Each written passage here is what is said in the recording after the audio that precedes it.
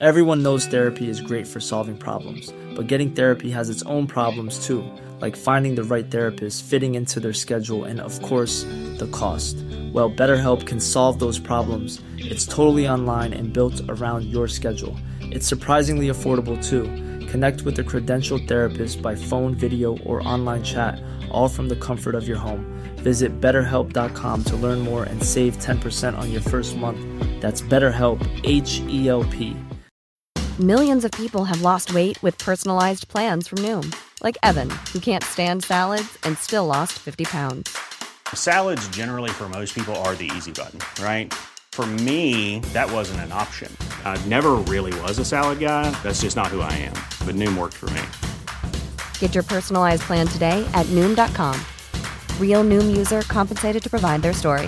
In 4 weeks, the typical Noom user can expect to lose 1 to 2 pounds per week. Individual results may vary.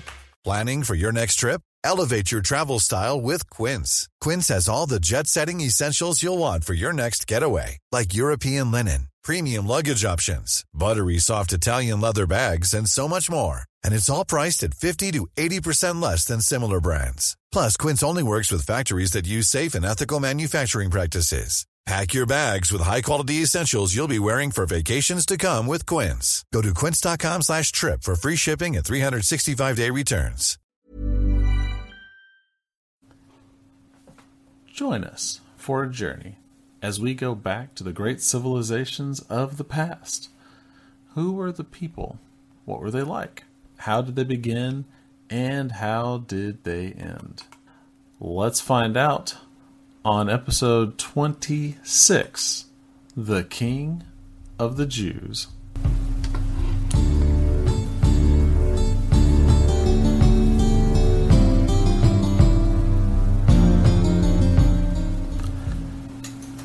Last time, on the Fan of History, Assyria fought against the League of Kings over the hegemony in Syria and southern Turkey. King Jehoram of Israel, of the house Omri, was king of Israel and saw the country through many dangers. So, Dan, from where we left off, what is going on now?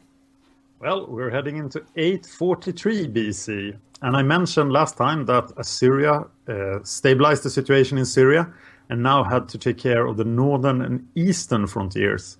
And last time they attacked Urartu, and now they have to go east. So Shalmaneser III brings the Assyrian royal army into the foothills of the Zagros mountains in Iran. And there he fought the Kassites in 851 and 850 BC. Do you remember the Kassites? Yes. They were the tribe that took over Babylon long, long ago. And they are now sort of detached themselves from Babylonian politics and built their own kingdom called Namri in the foothills of the Zagros mountains, much to the chagrin of the Babylonian king. So they have their own king, Marduk Mudamik. And just his name tells you that they are pretty Babylonian at this point, because Marduk is the main god of the Babylonians. They excel in cavalry. Oh, that's handy. Yeah, and that's a surprising thing for the Assyrians, because cavalry is always their big edge. But Shalmaneser goes to secure his father's fortresses that Ashurnasirpal built in Samua, that's to the north of Namri. Okay. And then he moves into Alabria, Parsua, which is not Persia, that I thought for a while, Abdadani, and Kaban. And the Namri army doesn't really put up much of a fight. He claims victory. He captures several fortified cities. The king, Marduk Mudamik, he flees, but his palace and his harem is plundered. Oh, no. And Shalmaneser claims to have captured horses without number. Meaning he didn't bother to count them? No, there were so many horses. Like, what are we going to do with all these horses? Well, Assyrians always know what to do with horses. Make more cavalry. Yeah. Put people on those horses. And now Shalmaneser III does something that the Assyrians love to do.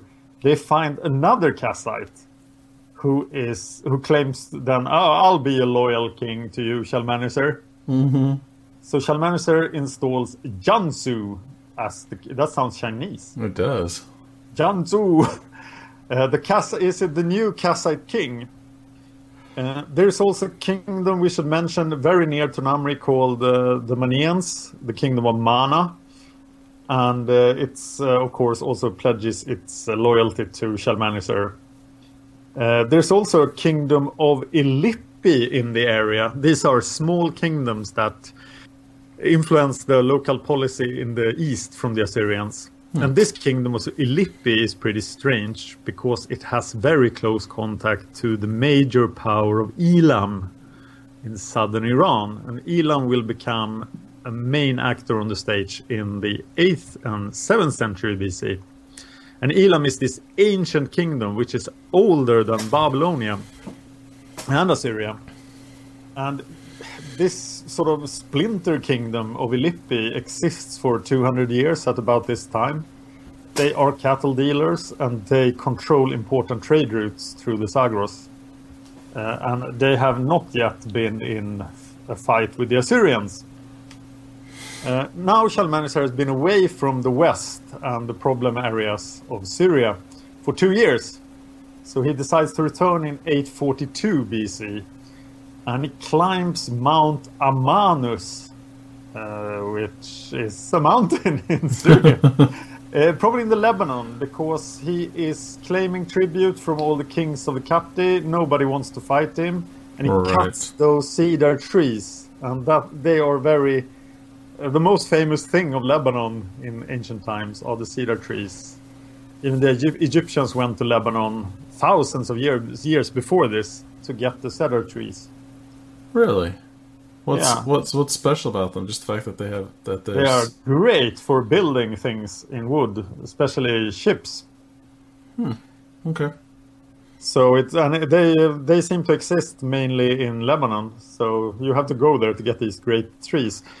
Today, I think most of them are gone, but I blame the Romans for that. Right. I could have sworn I saw a documentary where they had some of the cedars still there, and also this special kind of goat that only exists in Lebanon. Well, the cedars are not extinct today, so some of them are still there, but these great forests, I think, are much smaller at least than they were in ancient times. If it's the same type, if it's the same trees I saw in the documentary, it looked essentially like a cedar garden rather than a forest. The last trees, we are preserving them. Yeah.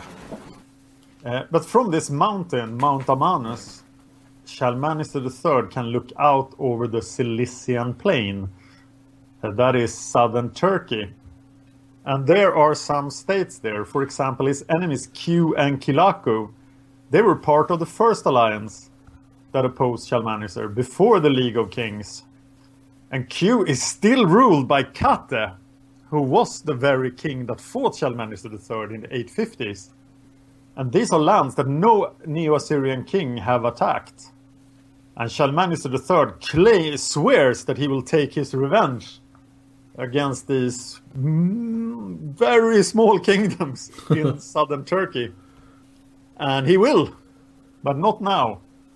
He just climbs the mountain, looks at them, and shakes his fist at them. Very effective. Maybe he was reminded that they existed. Right. He's just so mad. I can't believe you're there. Yeah, you're still there. Kate, you old bastard. So, let's move to the other side of the world. Are we visiting China? Yay, yo China.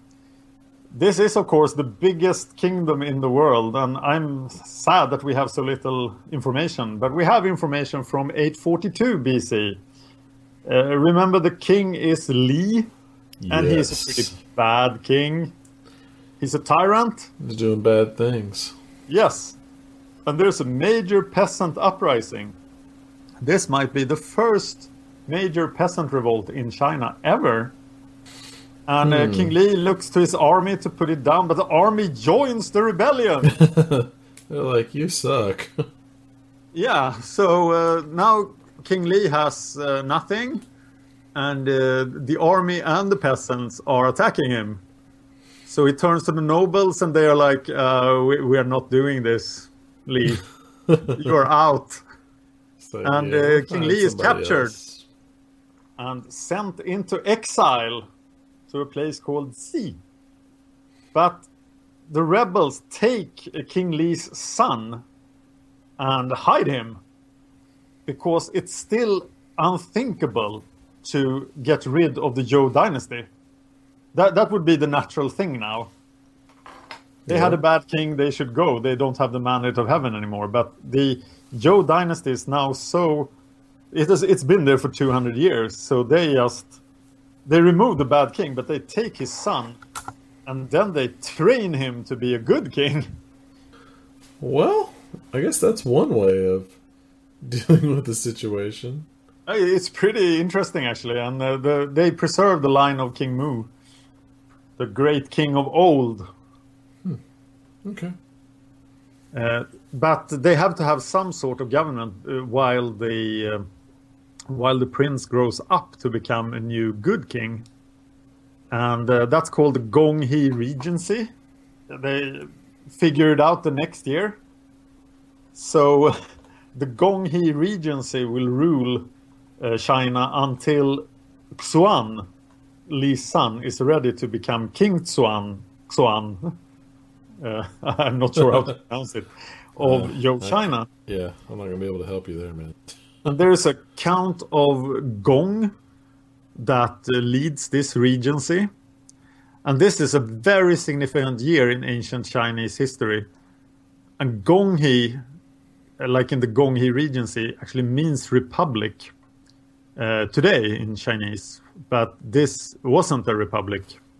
It's just a regency council. Oh. And Li is still the king, even though he is captured. So his son cannot ascend to the throne before Li dies of natural causes. And that might be a mechanism just to extend the regency. Right. It's like, oh, no, you gotta wait. You know. Your dad is still alive, we promise. Right. We swear. Can I see him? No. No, he can have bad influence over you. You can't see him. Exactly.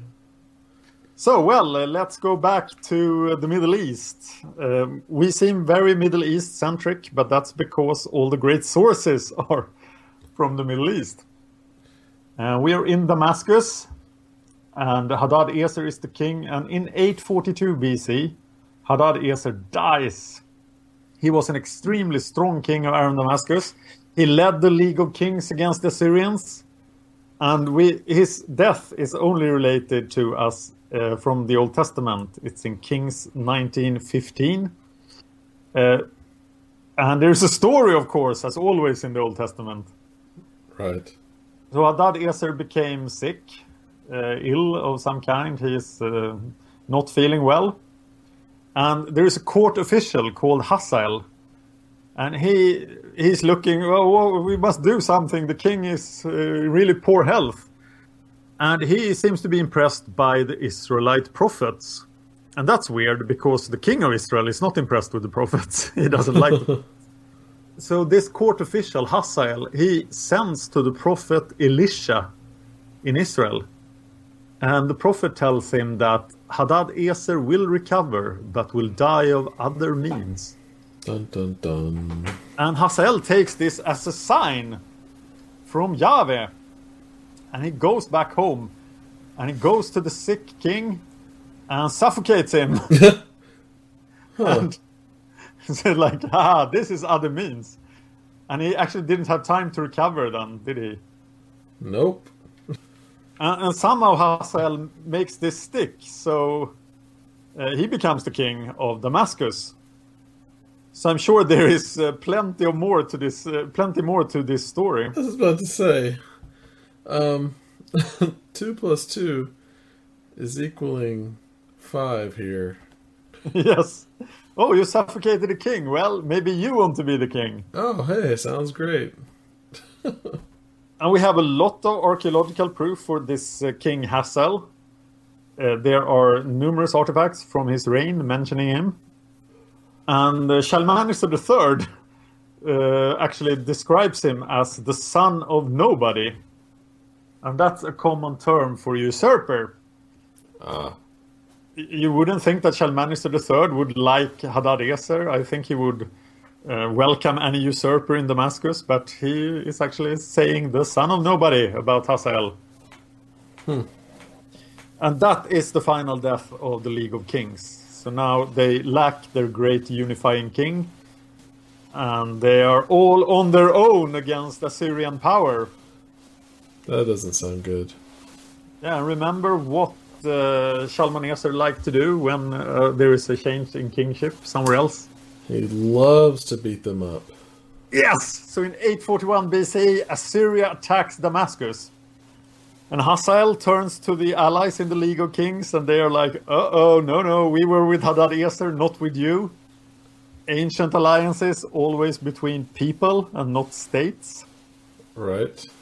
And Hamath, which was the second most powerful member of the League, they actually changed side. Those traitors. Yeah, and they tell Shalmaneser, we are with you. We are paying tribute. It's great. And Hamath will become a very loyal vassal to Assyria from this point on. Because they remember when Shalmaneser went through their countryside and they don't want to experience that again. Yeah. Forget that. You were saying? Oh, I just said they were like, forget that. We're gonna stick with you. And it's probably a wise choice because there is no one close by that can even that is even 1/3 as powerful as the Assyrians are right now. Right. And so Aram Damascus has to stand alone against this Assyrian invasion. And Hazael takes positions in the foothills of the Lebanon range. Shalmaneser just attacks straight up the hill, takes the fortress. Hazael has to flee back to the city of Damascus. The Assyrians besiege Damascus, but apparently Damascus has these impressive fortifications because they often fail to capture Damascus when they want to. And these are the masters of siegecraft. The Assyrians are the best in the world at besieging cities at this time. So go Damascus, because they managed to survive the assault. Wow. And Shalmaneser becomes really mad. He vandalizes the orchards around Damascus, which is a common Assyrian practice. He also goes to Mount Horan. I think that's on the Israel border. And he ravages the cities he can find there.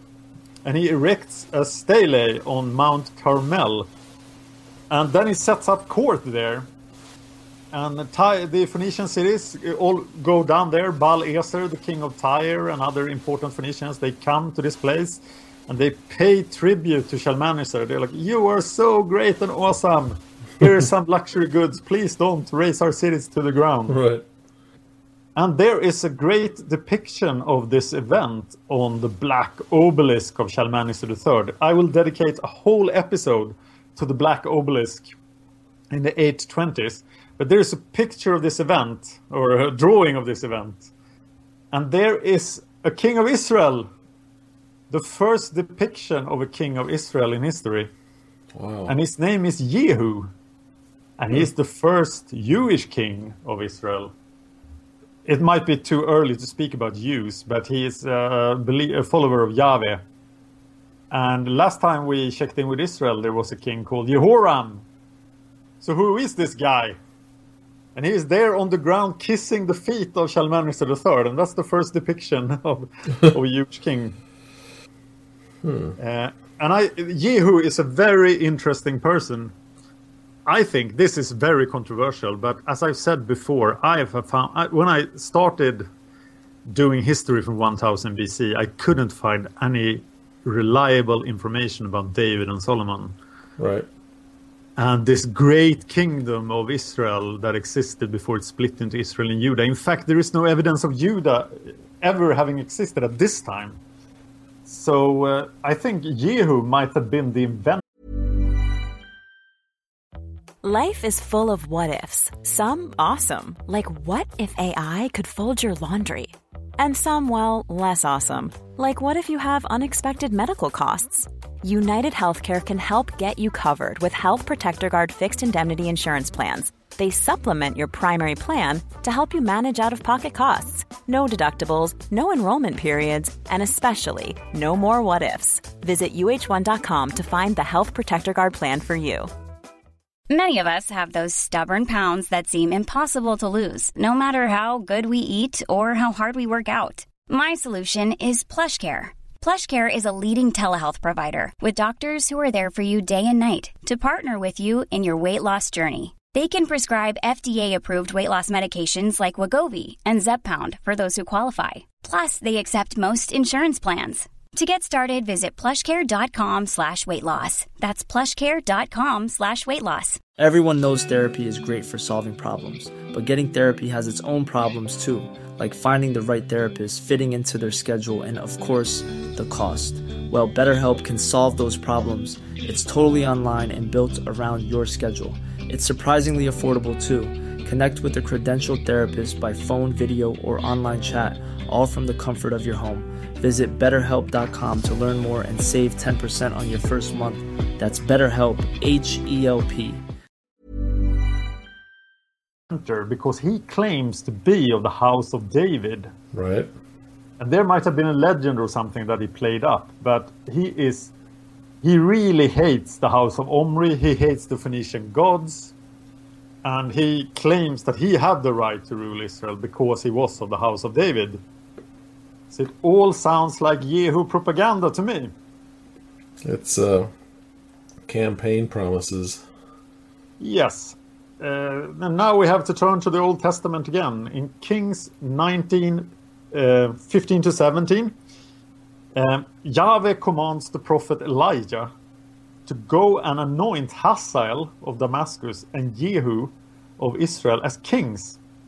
And the author of Kings actually sees these two men as agents of Yahweh. We already talked about the meeting between Hazael and the prophet Elisha. Right.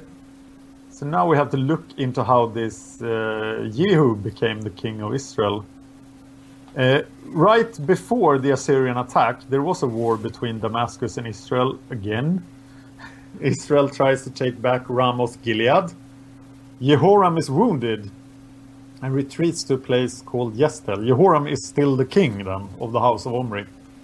And Jehu is the general left in command of the forces that is supposed to take Ramoth Gilead from Damascus. And the prophet Elisha sends a young disciple to anoint Jehu as the king because Yahweh has commanded it. So Jehu is sitting there trying to take Ramoth Gilead, and then this prophet disciple shows up and says, "Hey, you're the king." The Lord tells us that you are the king. And Jehu says, well, that's a great idea, actually. That's much better than trying to fight Damascus. Yeah, I love this idea. Yeah, it's pretty good. Why did I think of that? So he races at incredible speed back to Yestel, where the king is hiding, Jehoram. Remember, the king is wounded, retreated to Yestel. Right. And Jehu arrives, and Jehoram goes like, "Oh, why are you here? You were supposed to take Ramoth Gilead." And Jehu starts shooting at him with his bow. So Jehoram tries to run, but Jehu shoots him in the back. Wow. And the people around, they rejoice. So Jehoram mustn't have been very popular. Right. And they are like, "Oh, yeah, now you are the king. That sounds awesome." But there is one more matter of business for Jehu before he can take over Israel. Because the king's mother, Jezebel, remember her? Oh, yeah. Without a doubt. She's also there. And Jehu rides to meet her. And at this time, she symbolizes all the Phoenician influence and all that's corrupt in Israel.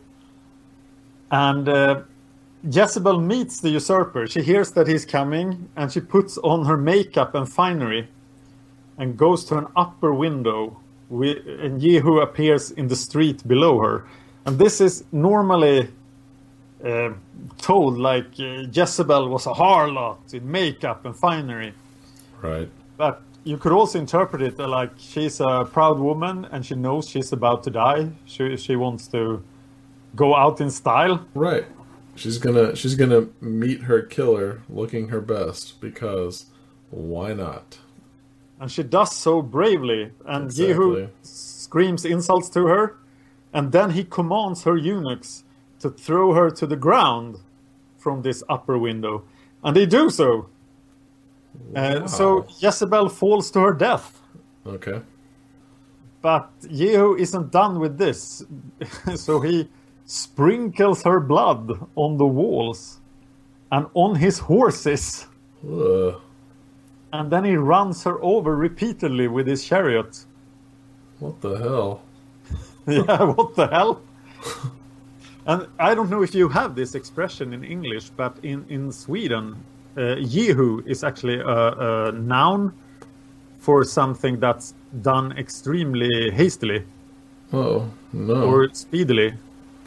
If you run like a Jehu, you are running very fast. Huh. No, I haven't heard that one. Oh, that's interesting. I don't know. I was so surprised that this guy was named Jehu, and then wow, it's from this guy. Wow. He acts very quickly. Right. Huh. That's interesting that a saying is like that closely related. Usually it's like a derivative word, but that's right there. And he has to act quickly now because he has to go to the capital and assume the kingship. So he immediately travels to Samaria, the capital of Israel. Yeah. Nobody's supporting the house of Omri.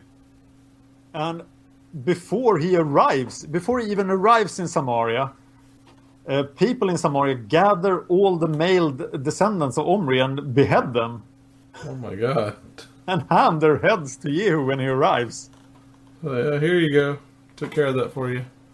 A little problem. And then he goes, oh no, we have to have peace. So let's have a meeting in the great temple of Baal in Samaria. All the prophets of Baal, all the priests of the Phoenician gods, all the Phoenicians in Samaria, I have no ill will towards you. Let's have a meeting. We'll talk it all over. These beheadings are unfortunate, but I didn't command that. So everybody just go to the great temple of Baal. This sounds like a setup. Yeah, and they do. Of course they do. So once everybody is in the great temple of Baal, the army goes in and kills everybody. And then Jehu burns down the great temple of Baal and makes the site into a latrine. So people can piss and shit on the Phoenicians This for all time to come. guy sounds like a real peach. Yeah, we see this very clearly in the archaeological record, not the latrine, but the Phoenician influence in Israel is wiped out in this very year. So we have all these great Phoenician artifacts in Israel before this year, and then we have very little after this. Right. And of course, Baal-Ezer II of Tyre is not very happy. But then the Assyrian attacks on Damascus happen, and Jehu has to go to Shalmaneser III's court. And there he actually meets Baal-Ezer II of Tyre. Because he's also going to Shalmaneser to pay tribute. Right. So you can just imagine this meeting. They're lined up there, queued to pay tribute to Shalmaneser. It's like, And Baal-Ezer goes, hey, what happened to my sister? It's like, yeah, about that. Do you see that blood on my horse? That's your sister. Oh, God. So, but they couldn't do anything because there were Assyrians everywhere. So everyone pays tribute to Shalmaneser III. Shalmaneser III goes back home to Assyria. And when Baal-Ezer II gets back to Tyre, he dies. Maybe of sorrow. Yeah. Or maybe of old age. Because his eldest son is only 23, so he couldn't have been that old. And he has the great name Mattan I. This means carpet in Swedish, so it's kind of funny to me. Matan? Mattan I. He funny. also appears in Virgil's Aeneid, the great work of Virgil, Really? ordered by Augustus to like give the Romans legacy, a credible backstory. And Matan shows up. He's Belus II in the Aeneid. And why does he show up? He shows up because he's the father of Pygmalion and Dido. Oh, wow. Okay. And they are the brothers and sisters who will, have a little incident in Tyre very soon. And this will all lead to the founding of the city of Carthage. Now, that's going to be a major player. Yes, but not for long. So we'll have the founding of Carthage, and then we'll have no news from Carthage for 150 years. Oh, my. Let's go to Egypt. Back to Egypt. Egypt had unity, and we have to take that away. Well, that didn't last long. And it never does.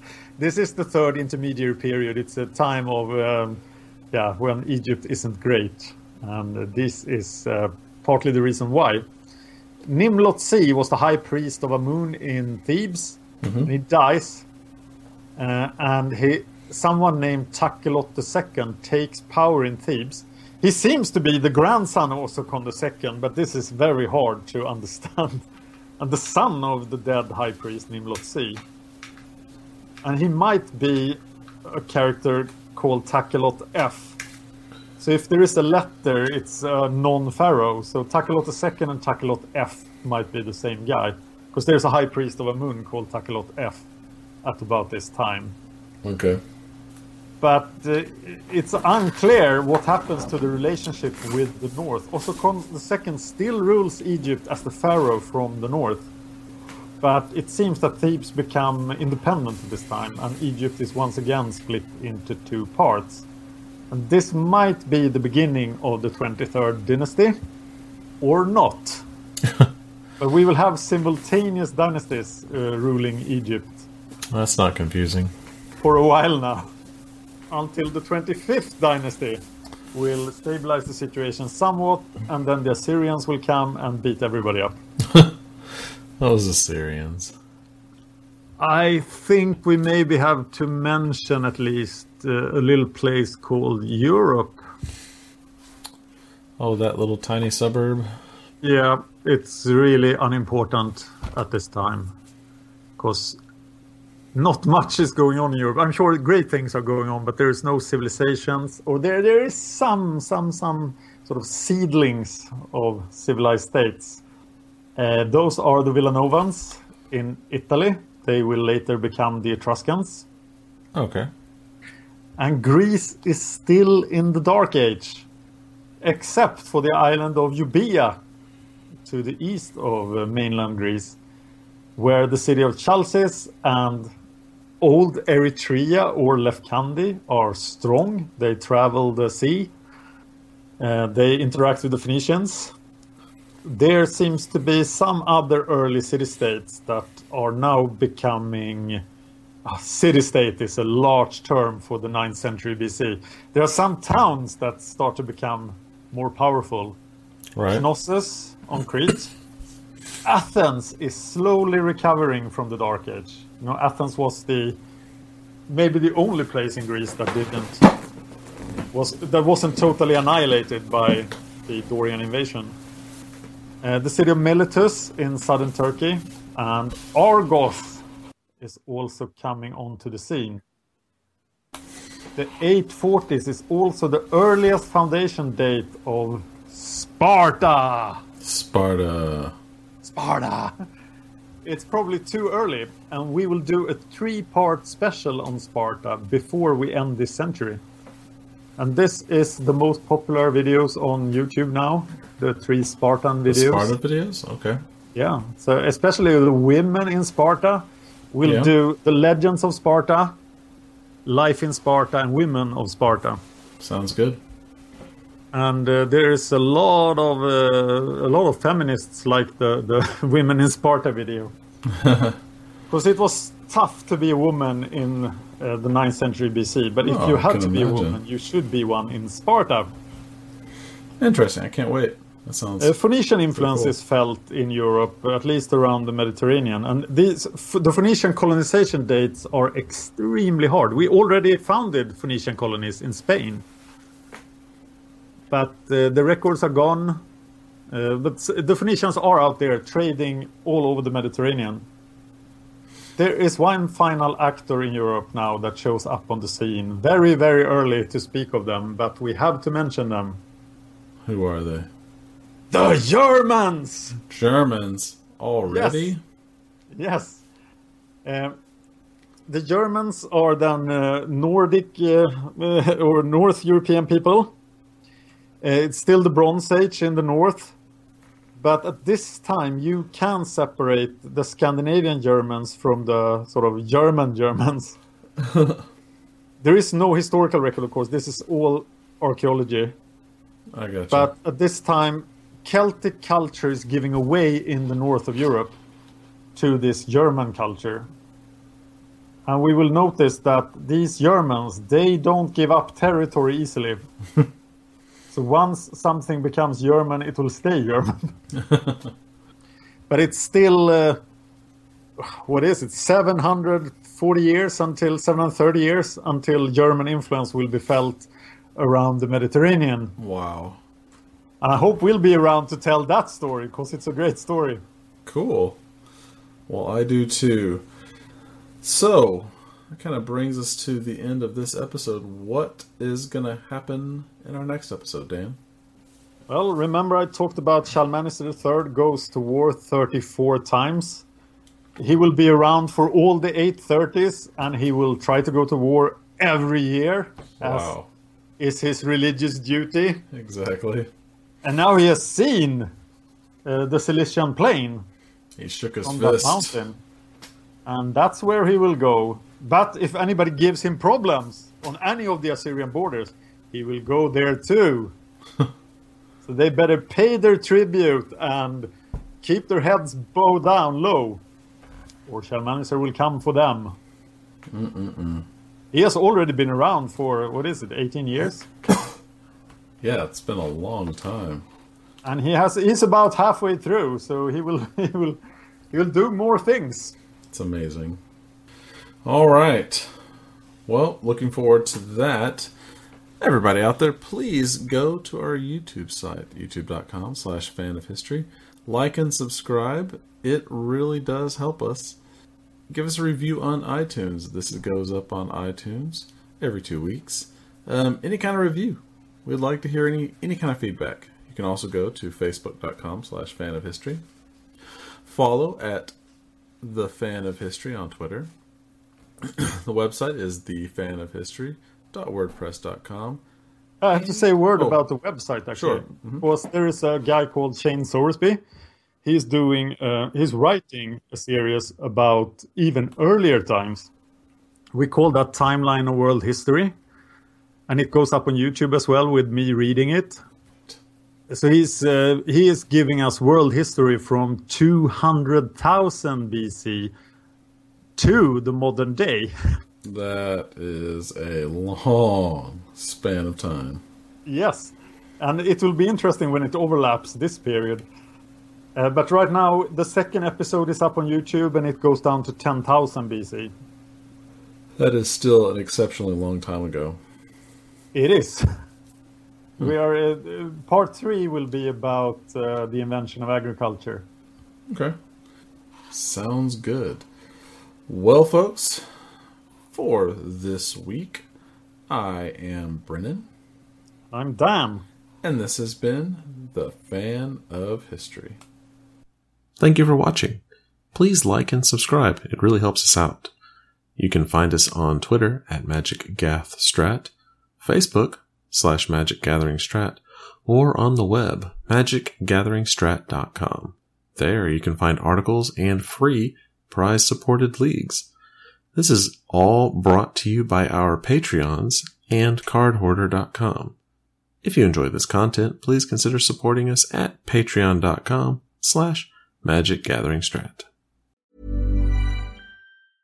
Even when we're on a budget, we still deserve nice things.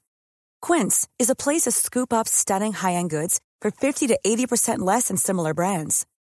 They have buttery soft cashmere sweaters starting at $50, luxurious Italian leather bags, and so much more. Plus, Quince only works with factories that use safe, ethical, and responsible manufacturing. Get the high-end goods you'll love without the high price tag with Quince. Go to quince.com/style for free shipping and 365-day returns. Planning for your next trip?